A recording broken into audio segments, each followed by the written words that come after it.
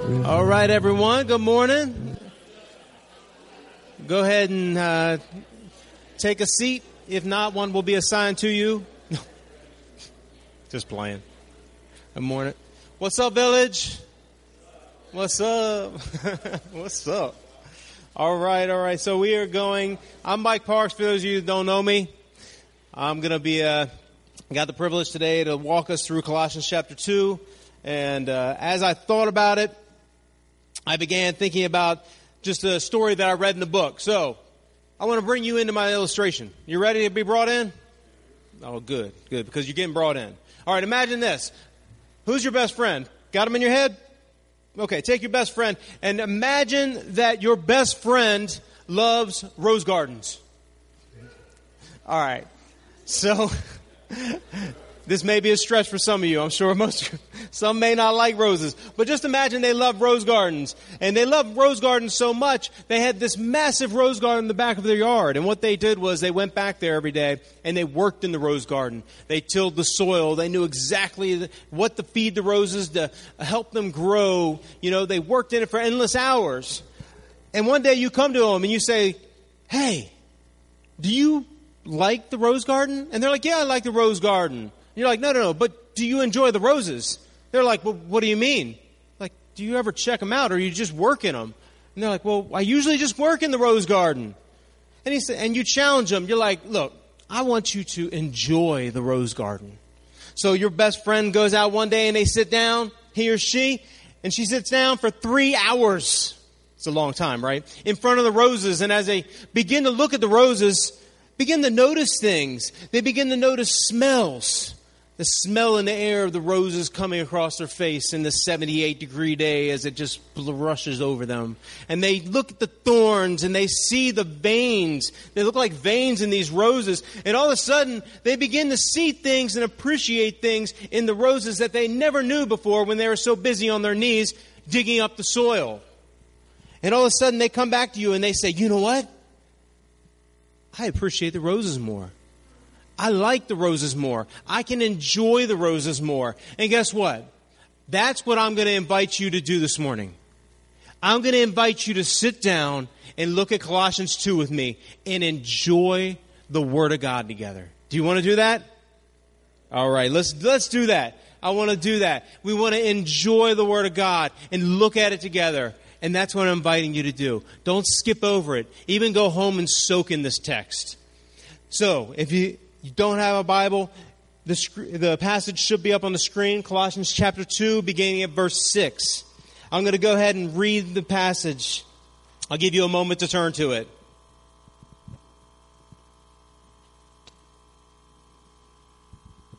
Colossians chapter 2, beginning at verse 6. "Therefore, as you receive Christ Jesus as Lord, so walk in Him, rooted and built up in Him, and established in the faith, just as you were taught, abounding in thanksgiving.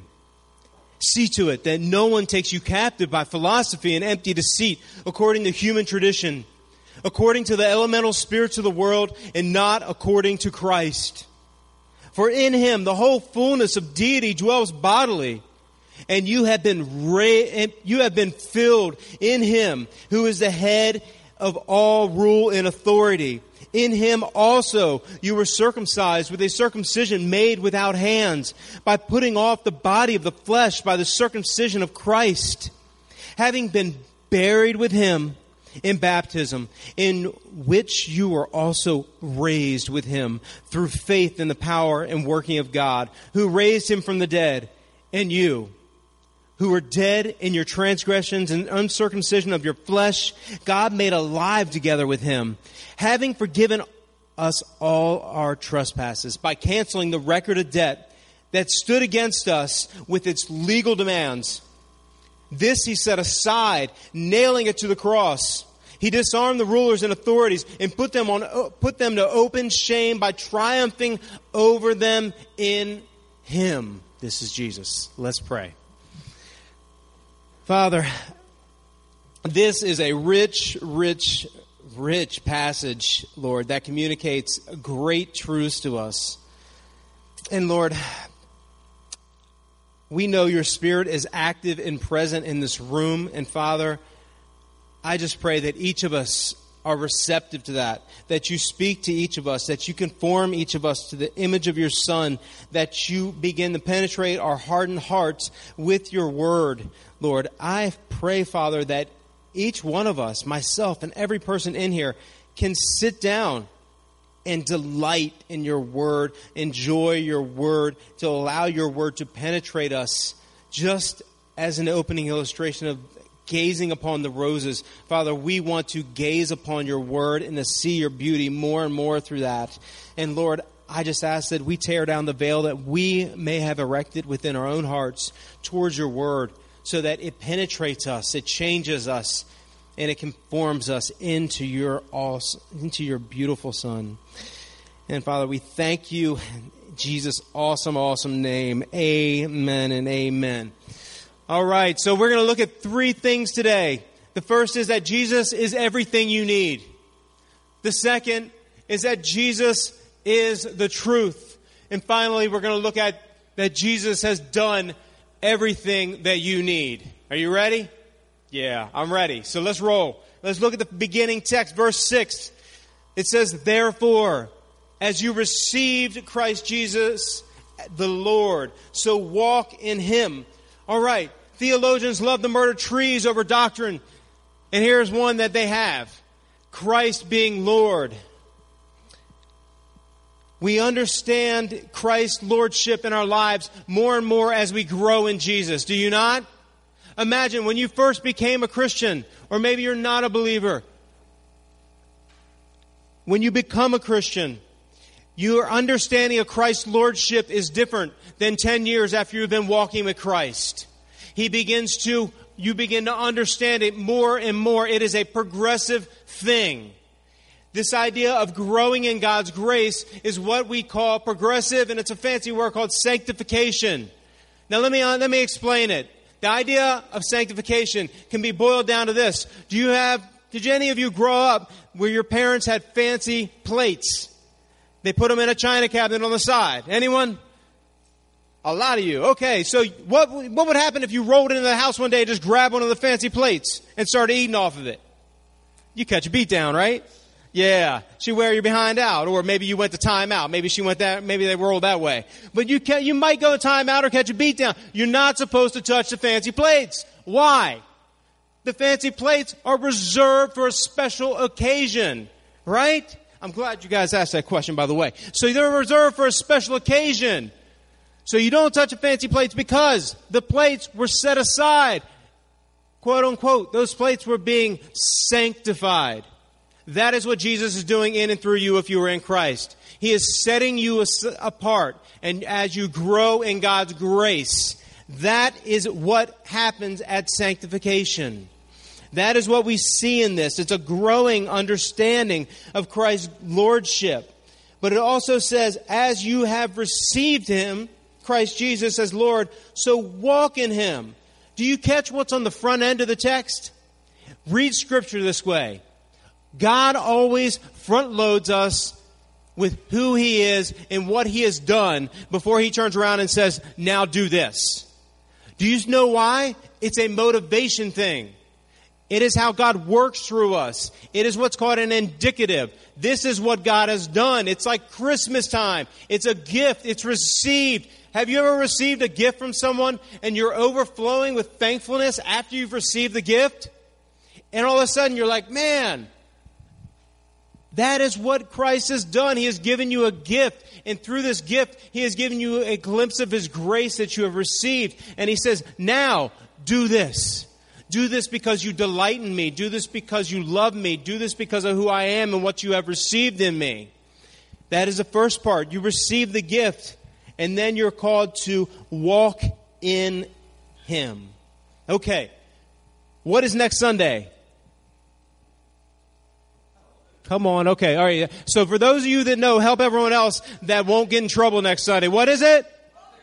Okay, it's Mother's Day. That's right. So now your mom won't be all mad at you when you won't call her, right? All right, now you know. I saved a couple of you. So imagine Mother's Day. Now that you know, you say, I need to get Mom flowers. Well, you go to your mom and you're like, hey, Mom, check this out. Last Sunday I heard that it was Mother's Day coming up, so here are your flowers, and you walk off. What's your mom going to say? She might give you a beat down like she did when you were little. Well, maybe not. So she's going to be mad. Why? Because you did it out of what? Out of your duty. Like, this is just duty. But this is not the right way. Now imagine the other side. Imagine if you go to your mom and say, Mom, I love you. Check out these roses from my best friend's rose garden that I stole. Check out these roses, and you give them to her and you say, Mom, I love you. Happy Mother's Day. What's the difference between that? One is a motivation. She feels your love, your affections, and it's from the heart. This is what Christ is calling you to. Not simply a duty, but to delight in Jesus. That is what we can see. That is why we receive this. This is how we receive grace, and now we walk in it. Now, he hits us with 3 areas, right? Boom, boom, boom. 3 things. To be rooted, to be built up, and to be established in Christ. This idea of rooted. How many of you, I've seen tornadoes run through a town. You've seen a tornado run through a town probably, right? 1 or 2 of you. Or a couple of us. But as you see it and you go through, what trees are left standing? The biggest trees. Because they have the largest root system. They haven't been toppled over. They have a stronger foundation. That is what the text, this agricultural language, telling us, to be rooted in Christ. So when we're rooted in Christ and we see the storm of anxiety come in your life, and it begins to overflow your emotions, and you're beginning to spin plates, and you cannot hold the plates because they keep going around your mind, maybe 4 things, maybe only 3 things. And it just keeps going in your head, and you begin to become anxious and overwhelmed because the fixation is on the subject and not on Jesus, who we are called to be rooted in. Or maybe the storm of depression hits you. The storm of addiction hits you. All of these things coming into your world like a pressure cooker. But this is where we are called to be rooted. Doesn't mean that these things don't come, but it means you have a foundation. You sing in the old song, Lean On Me, because you know who to lean on. You know who to call on, right? All right. He also tells us to be built up in Jesus. Of learning. But learning is also for everybody within the room. Think about it this way. When you go to community group and someone says, what has Jesus taught you this week? What are you sharing all of a sudden? You're sharing how Christ has worked in your life. You're sharing a present tense reality on how He has strengthened you. That is what happens when you come together in a group. You learn from one another and you learn individually. But ultimately so it can go out corporately. Salvation in Christianity is much larger than one person. It is about God redeeming a people. Do you see? And guess what? The church needs you. Each one of you. And each one of you needs a church. There's a connection here that has to be made. That's why we don't grow when we separate. We begin to shrivel. Let's keep going. It says to be established. This is idea of longevity. The longevity. Who likes a good race? No one. Okay, we have 1 athletic, 2 athletic. Oh, the kids. Okay. So we have 1 athletic person. All right. A good race. Everybody signs up for 5Ks, right? That's your first race. But you know what I love? I love an Ironman. Who loves an Ironman? The Ironman is like death when I watch it. I'm like, what are wrong with these people? They're addicts. They're crazy. I mean, they got more drive than anyone I've seen. You know how far they run? It's crazy, right? They go nuts. But you know what?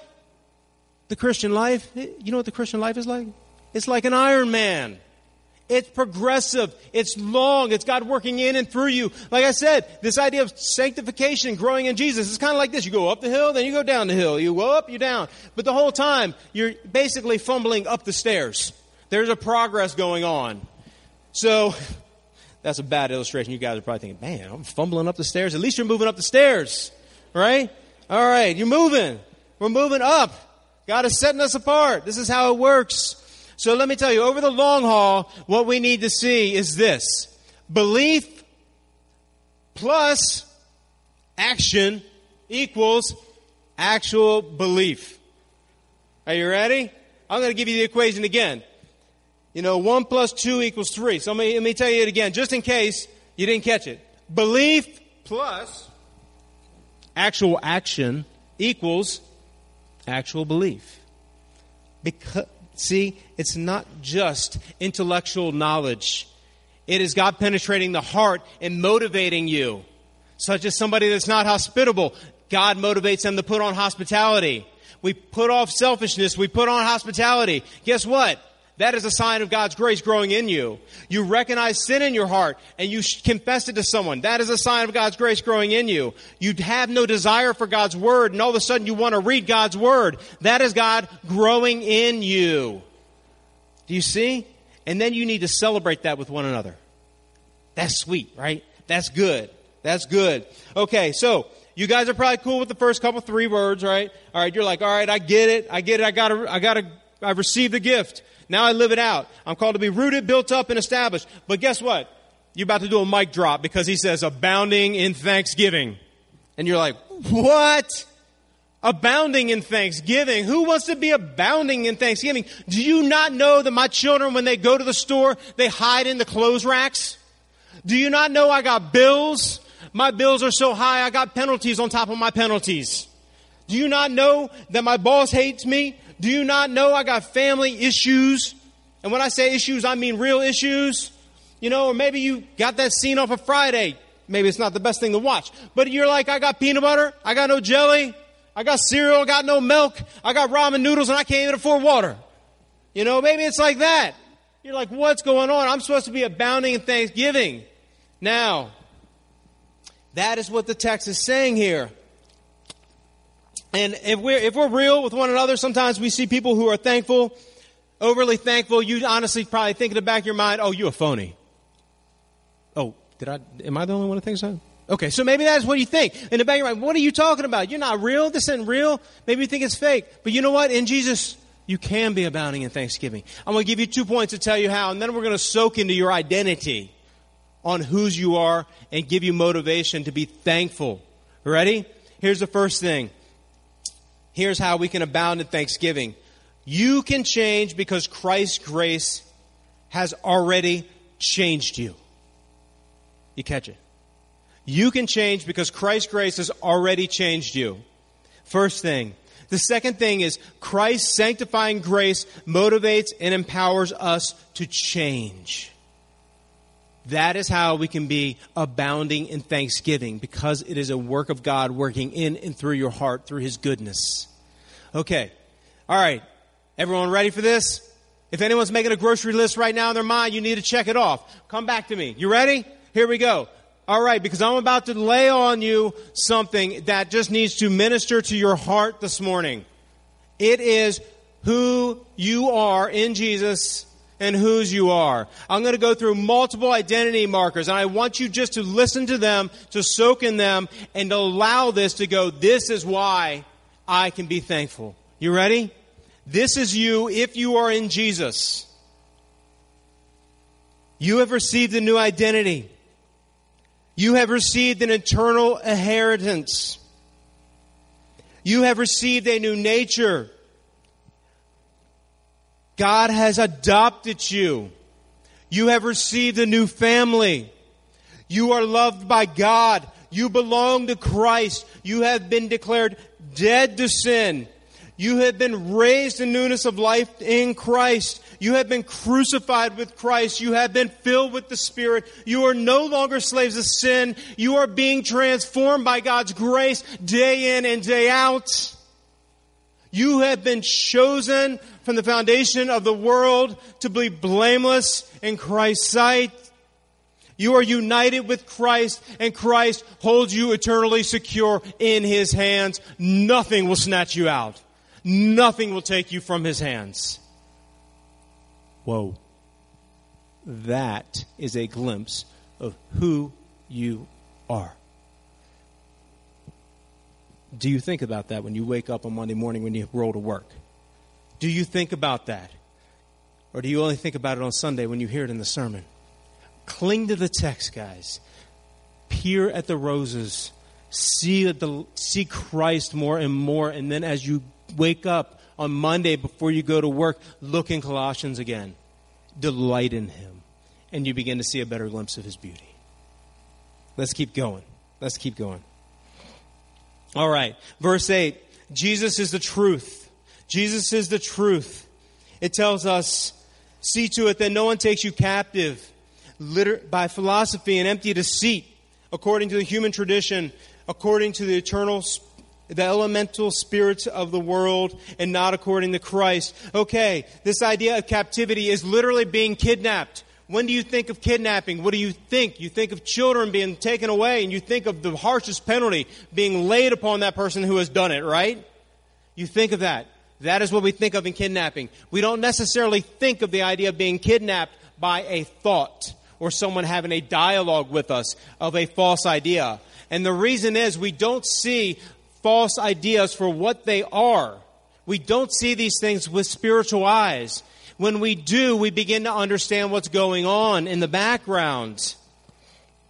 So as we look to this, we are also told these ideas, man-made ideas, simply the ABCs of the world at the time. Now, this was called the prevailing thought of the day in the first century was called Gnosticism. You guys probably didn't wake up this morning and watch the news and they talked about Gnosticism, did you?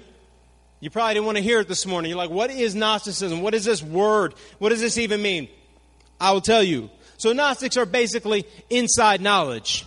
And I'm going to connect the dots to everyday life. Here's a good one we see in our lives. Who watches TV late at night? Okay, you see the commercial with Madame Zelda?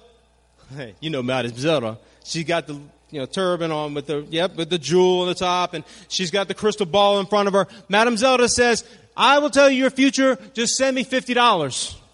And I'll tell you the secrets of life. Guess what? Madame Zelda is a false philosophy. Most people aren't going to fall victim to Madame Zelda, are you?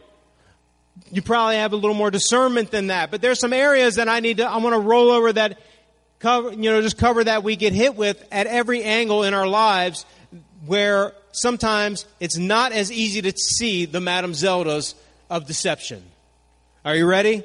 Let's look at let me give you a couple here. This idea of tolerance. Who knows what tolerance is? Everyone, right? Everyone knows what tolerance is. So let's go through tolerance. It looks like this. Sociologist Peter Berger once said that tolerance has become a plausibility structure within our world. In other words, it is so ingrained that everybody knows about it. But let me give you something. The idea of tolerance has changed. So imagine Matt and I talking and we have a disagreement. And Matt and I vehemently debate this disagreement. And he's like, you're wrong, Mike. And I'm like, nah, man, you're wrong. You don't know what you're talking about. We go back and forth, right? We start we're not yelling like that. It's just made up stuff. But we start talking, and Matt and I go out afterwards, and then he puts his arm on my shoulder, and he's like, oh, Mike, I love you. Come here, let me buy you a cup of coffee. And we go out, and we just live life. Matt and I are tolerating each other. That is the pinnacle of tolerance right there. That is true tolerance. That means I'm going to disagree with you, and I'm going to love you, right? That definition is the old definition. It's simply accepting the existence of different views over points. The new definition has changed. This is textbook. It has changed within the dictionary. It simply says acceptance of different views. It sounds very minor, but it is simply totally changing the meaning. It is saying, I need to accept what you say, and if I don't accept it, I am being intolerant, I am being a bigot, and I am taking the moral high road and squashing you so you can't even talk. That is not loving your neighbor. That is squashing the conversation and killing intellectual engagement is what that is doing. Whereas the famous poet Voltaire has once said, I disapprove of what you say, but I will defend to the death your right to say it. Catch that? I disapprove with what you say, but I will defend your right to the death to say it. Because you're saying a freedom of speech. And in our culture, that phrase does not go over well. I can tell you where this phrase does not go over well is within the area of sexuality. We live in a culture that this is so practical. We see it all the time. There are debates raging over it. We live in a culture of confused sexuality. The understanding of biblical man and womanhood is obscured. What we need to see is not just recognize different sexual preferences, but what we're being fed is that you need to accept them. And if you don't, that is intolerant. Do you see now how tolerance is permeating into our culture and into the thinking, this pressure cooker idea? We need to get back to the Word of God and say, okay, love your neighbor as yourself. Engage them. Bring them out to lunch. It doesn't mean fold to every idea under the sun. Does that make sense? All right, let's keep going. Let's keep going. Another area we see this is within fulfillment. So you see you ever see the TV commercials? It's like, hey guys, pay attention, buy Cadillac, you buy a Cadillac, you get all the ladies. All right, maybe no one in here has got a Cadillac, I guess. All right, no one's got a Cadillac. All right. Well, maybe the beer commercials, you drink this beer, you become the man. Right? Or you see the clothes, and it's, buy this, it will fulfill you. And what happens in our society, another area of false ideas that come in, through areas through the media, through social, through conversations with friends, it becomes an idea of identity. The identity that I read about Jesus earlier is completely different than what is being told to you every day, day in and day out. Sometimes it's shown as good things. But these good things, such as a healthy family, become ultimate things. And that's when it becomes all skewed, right? So we see this false ideas in that. And then ultimately, the idea of false ideas coming into our world remind me of, remember Easter? When you were kids, if you celebrated Easter, or you've probably seen the chocolate bunnies in the store, right? You go to Target, you see them on the shelf. The big ones. Big ones, right? The big chocolate bunnies. They're all wrapped in shiny tinfoil. They look good on the outside, do they not? But you know what happens when you get that bunny home and you unravel that bunny and you're about to take a bite into it? Where do the crumbs go? Everything breaks apart because the big bunny has got nothing inside. Guess what? That is what is called hollow and deceptive. The big bunny of hollow deceptiveness. Okay, so that is the connection here. All right, that was... that didn't come out right, but that's okay. I'll keep going. So there's nothing inside. It makes sense, though. You know what I'm saying? I'm going to make you guys hungry. All right, so let's keep on rolling. So the third point here that we can look at is that Jesus has done everything you need. There's no need. You can't add to it, but you can serve him out of delight. So let's look at this. Ready? For in him the whole fullness of deity dwells bodily. This is the first concern within the text. The very first thing we see is Jesus is the God-man. He is eternal God. At the virgin birth, he clothed himself in humanity. He lived a perfect death, a perfect life. He died a sinner's death on the cross and says, "Come to me, all of you, for the forgiveness of sin." And then he resurrected. He resurrected bodily. So eternity future, he is forever the God-man. But it keeps going. That's the first concern. It actually tackled and went into the face of the idea of Gnosticism in this text. He says, and verse 10 says, "And you have been filled in him." Do you see this? You have been filled. This is a present tense verb here. It is complete. It is done. You are filled in Christ. There is a continual yielding of God's Spirit that goes on in your Christian life so you can walk out the Christian life. But at the moment of salvation, you are filled with His Spirit. You have been filled. He is the head of all rule and authority. Nobody sits on His seat. Nobody else sits on the throne of Christ. The demons do not sit there. Satan does not sit there. You do not sit there. I do not sit there. Christ sits there. He is the ruler, the king, the sovereign one. And that is the foundation that we cling to. He is our king. Right? It keeps going. In him also you were circumcised with the circumcision made without hands by putting off the body of the flesh by the circumcision of Christ, the internal work of circumcision, the circumcision of the heart. You can Google that if you don't know what circumcision is later. This is the first step here, the internal, right? But then it goes into baptism. Having been buried with him in baptism, in which you were also raised with him through faith in the power working of God who raised him from the dead. Okay, now I'm going to go over something about the mode of baptism. But I'm going to say a word. I want you to put it in your minds. I want you to say humble orthodoxy. Okay, humble orthodoxy. That's what we want to grab onto. Now, I want you to put your hand out. And I want you to close white knuckle fist. Just do like that. You don't have to wave it in the air and display it if you don't want to. You can have it like... But, all right, so this is close-handed doctrines, white-knuckled, the deity of Christ, the virgin birth, salvation by God's grace through faith in Christ alone, the Word of God. These are white-knuckled doctrines. We hold these hard. This is what we fight over, okay? This is what we would fight over. Now, if you loosen your hand up a little bit, that's secondary issues. Secondary issues, we can put things like the mode of baptism, tongues, speaking in tongues, gifts, things like that. Now, if you open your hand wide open, these will be tertiary issues that we can just debate all day over, love each other, and keep on rolling on. Now, you know what that will help you not be? That will help you not be a jerk. I'm for real. I'm for real. I've met people, let me not say that. But okay, so this will help you not, go attack people. Don't make a secondary and a tertiary issue an essential issue.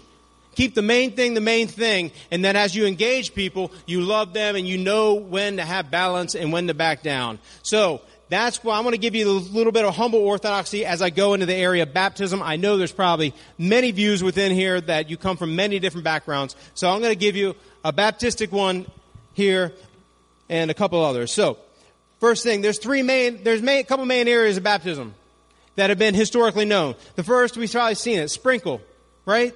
The second one is to pour over top of someone. And the third is, kablunk, dunking. That's what Baptists do. We dunk. And the fourth is super soakers. All right, well, maybe the fourth isn't super soakers. That's not real. But there's main three, sprinkle, pour, immerse. Now, before I jump into this, I want you to repeat something because I think this is very important. I see people coming to the church, they get baptized, and they're like, I'm good with God, the Lord, I'm rolling out. Guess what? If God did not transform your heart, you just got wet. That's all you did. You got wet and you dried off and you went home. You don't want to do that. Okay, so I want you to say, baptism doesn't save. Okay, I'll say it. Baptism doesn't save. Let me hear you say it one more time. Okay, we all got it. Okay, so baptism is an external sign of what Christ has already done internally in your heart. You are displaying to the church that you now belong to Jesus. That's what it is. So, it also does not replace circumcision. That's not what baptism does. The New Testament says the new covenant is the circumcision of the heart, this internal work. That as we go under the water, the text tells us we are buried with Him in baptism. In other words, we Baptists dunk because we go under the water. We are representing the death of Christ. You're under the water because you cannot breathe. Under the water is a representation that you have died with Christ. And then when you come out of the water, it is representing that you have been raised to fullness and newness in Christ. Do you see? That is why we would say we want to dunk. That is what we do. So that right there, that is the text. We've been raised with Him through faith. So we want to hold that as a humble orthodoxy, right? But we keep going. Verse 13, it begins to contrast the old pagan past with the present. It says, verse 13, and you who are dead in your trespasses and the uncircumcision of your flesh, God made alive with Him, having forgiven all of our trespasses by canceling the record of debt. Literally, He canceled the IOU. He cancels it. That stood against us with its legal demands. This He set aside, nailing it to the cross. He disarmed the rulers and authorities and put them to open shame by triumphing over them in Him. Do you see, we were dead. It says, dead in our transgressions and trespasses. And a lot of times we like to think before we came to Christ, until we begin to read our Bible well, we think we have an island of righteousness within us. I've even heard sermons where pastors will begin to say things like this. They would begin to say, it is as if you were in a hospital bed and you were completely sick and Jesus walked in with the medicine and all you have to do is take a sip of the medicine. No. The illustration will be better like this. You are dead in the hospital bed, and Jesus walks in and he revives you. That is the good news that will make you go, I love you more. Or another way I've heard it is that, oh, you're swimming in the ocean and all you had to do was reach out and take the life vest. No. You were at the bottom of the ocean, chained up, shackled, dead. And Jesus went down and ripped you out of the water. That is God's grace. That is God's grace working through you. This idea. And when you see that, then you can say, I love you more, because you begin to see the depth in which he saved you. Do you see? That is the depth in which he saved you. We are all born in Adam. And that is why Adam sinned. We are born dead in sin. And that's why we need to be born again in Christ. The second Adam. Born again in Christ. He has canceled our debt. But a lot of times, we want to run back to the law. We want to work it out ourselves. And a lot of times, I think that we do not embrace this. We know it intellectually, but we're like, practically, we don't embrace this. You see the text up here. It says, God made alive together with him, having forgiven us all our trespasses. You believe that if you're in Jesus. I'm sure you do. But we say things in opposition to this all the time. I'm going to lay something down that I'm sure many of you have said or even embraced an idea, and I want to do it delicately because I'm sure it has happened. We may say things like this. We see God's forgiven us, and we see it as the basis to forgive others, right? That is what forgiveness, that is the only means that we see. We see we receive forgiveness and we extend forgiveness. But here's what we say. I just can't forgive myself. You catch that? This is an idea that is actually unbiblical. The idea of self-forgiveness actually comes from the area of psychology, not Christianity. And it is not biblical. So I want to present this because this will create false guilt. Not guilt of rebelling against Christ, even though you're a believer, and Christ's goodness leads you back to repentance. This will create false guilt. And I want to give you 3 reasons why. Sometimes when we say phrases like, I just can't forgive myself, we are saying it is an unwillingness to receive God's forgiveness that we already have received. Positionally, we say, I embrace it. Practically, we are denying it. When we say those things, we deny text saying, having forgiven us all our trespasses. So there's one. Let me hit you with another one. Ready for a second one? A second way we say, it says, it shows that we have an unwillingness to accept the depth of our depravity. An unwillingness to reconcile with what Scripture says about us. That even as Christians, we still have indwelling sin. And what we have done is we begin to set up a standard of our own. And we have an unrealistic self-knowledge. When we have an unrealistic self-knowledge and we think we are better than we are, we begin to shove Jesus aside. And we make our own standard. When we begin to understand what the Scripture says, and then we begin to see Christ's grace coming in with this comfort, then we cling to Him. And finally, this understanding of we can also utilize this term and make ourselves our own judge. Don't do it, guys.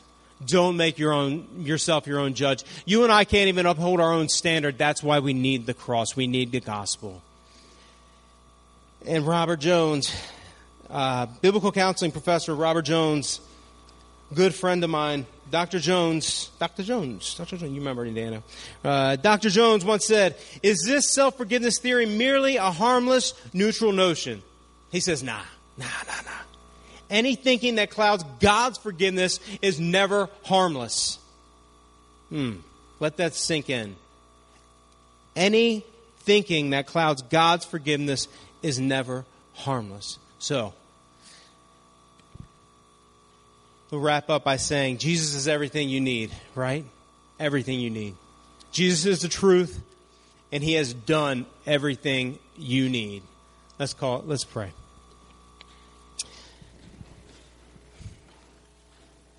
Lord, thank you for your word.